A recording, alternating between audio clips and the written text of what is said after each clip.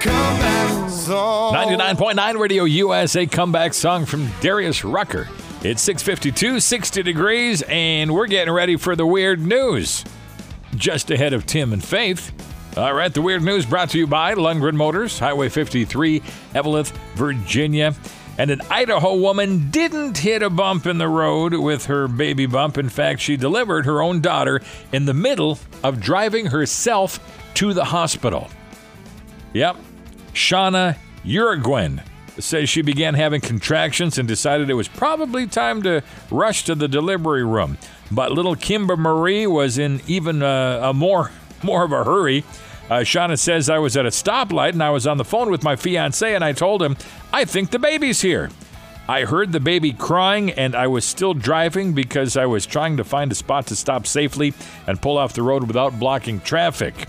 The 29-year-old, who'd given birth before, said she thought she had plenty of time to make it to the hospital, but as her fiance put it, she had a couple of mild contractions and then had a big one, and then she said, I think the baby is in my pants leg. Mom and daughter are both doing just fine. And some people tell the cops to kiss off when they get pulled over, but a Florida woman took another approach and tried to plant a kiss on a trooper who wanted to question her for drunk driving. Luona Goldstein was driving erratically when she was stopped by a deputy and stepped out of her car, accompanied by the aroma of alcoholic beverages and showing an inability to follow simple instructions.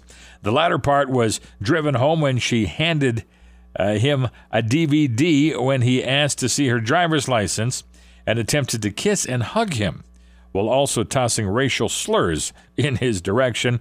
Well, breath tests measured Goldstein's blood alcohol content of more than 3 times the legal limit.